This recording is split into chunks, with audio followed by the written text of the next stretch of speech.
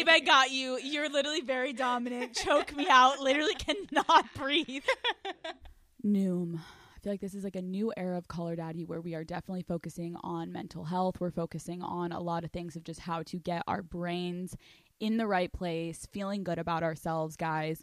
Noom. I've talked about it before. It is a habit change program that uses psychology to teach you how your mind works so you can understand why you make the decisions that you make and feel empowered to make good change. So like, obviously we all have bad habits. I don't care if it's smoking, drinking too much coffee, biting your nails, anxiety, whatever it is. Noom basically helps you pick goals that you want to adjust in your life, whether it's literally just being more confident, etc. And then they personalize the program for you to help you make those goals a reality. So you are assigned a goal specialist, and then 80% of the people that use Noom finish the program and 60% have stuck with their goals. So whoever's listening to this podcast, if you're really stuck in a rut and you're like, I would really like to do something, it literally takes 10 minutes a day. So guys, if you're interested, you can sign up for your trial today. It's going to be at noom.com/daddy.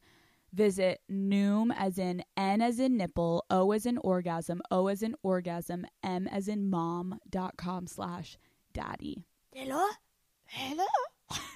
It's me, your father. Getting into a little thing I really fucking like to call questions of the motherfucking week, baby. Holy fucking shit.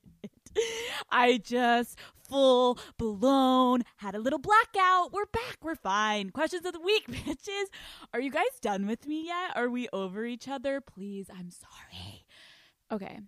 I recently hooked up with this guy and he ghosted me after 5 dates. Sex on the 5th date and haven't heard from him. Honestly, not shocked. However, I am so sick and tired of guys giving you a tease like that and then ghosting. If after a week he doesn't text, can I text him to call him out? If so, what do I say? If not, is there anything I can do to fuck with him and get revenge? Or follow-up question, is there anything I can do to bring him back in? We don't follow each other on social media. He only has my number. Sex was amazing, which is why I'm still stuck on this. Okay, I'm going to talk about this in an episode soon because I feel like I've been getting a lot of messages about this. If a man is ghosting you after you guys have sex, move the fuck on.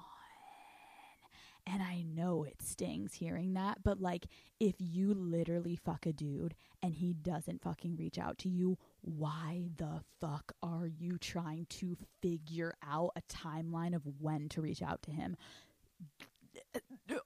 No, literally no. Like and I know it fucking sucks to hear. And like, trust me, I am no fucking better. Like, I've had moments like this in college where I was like, what the fuck? Like, should I text him? No.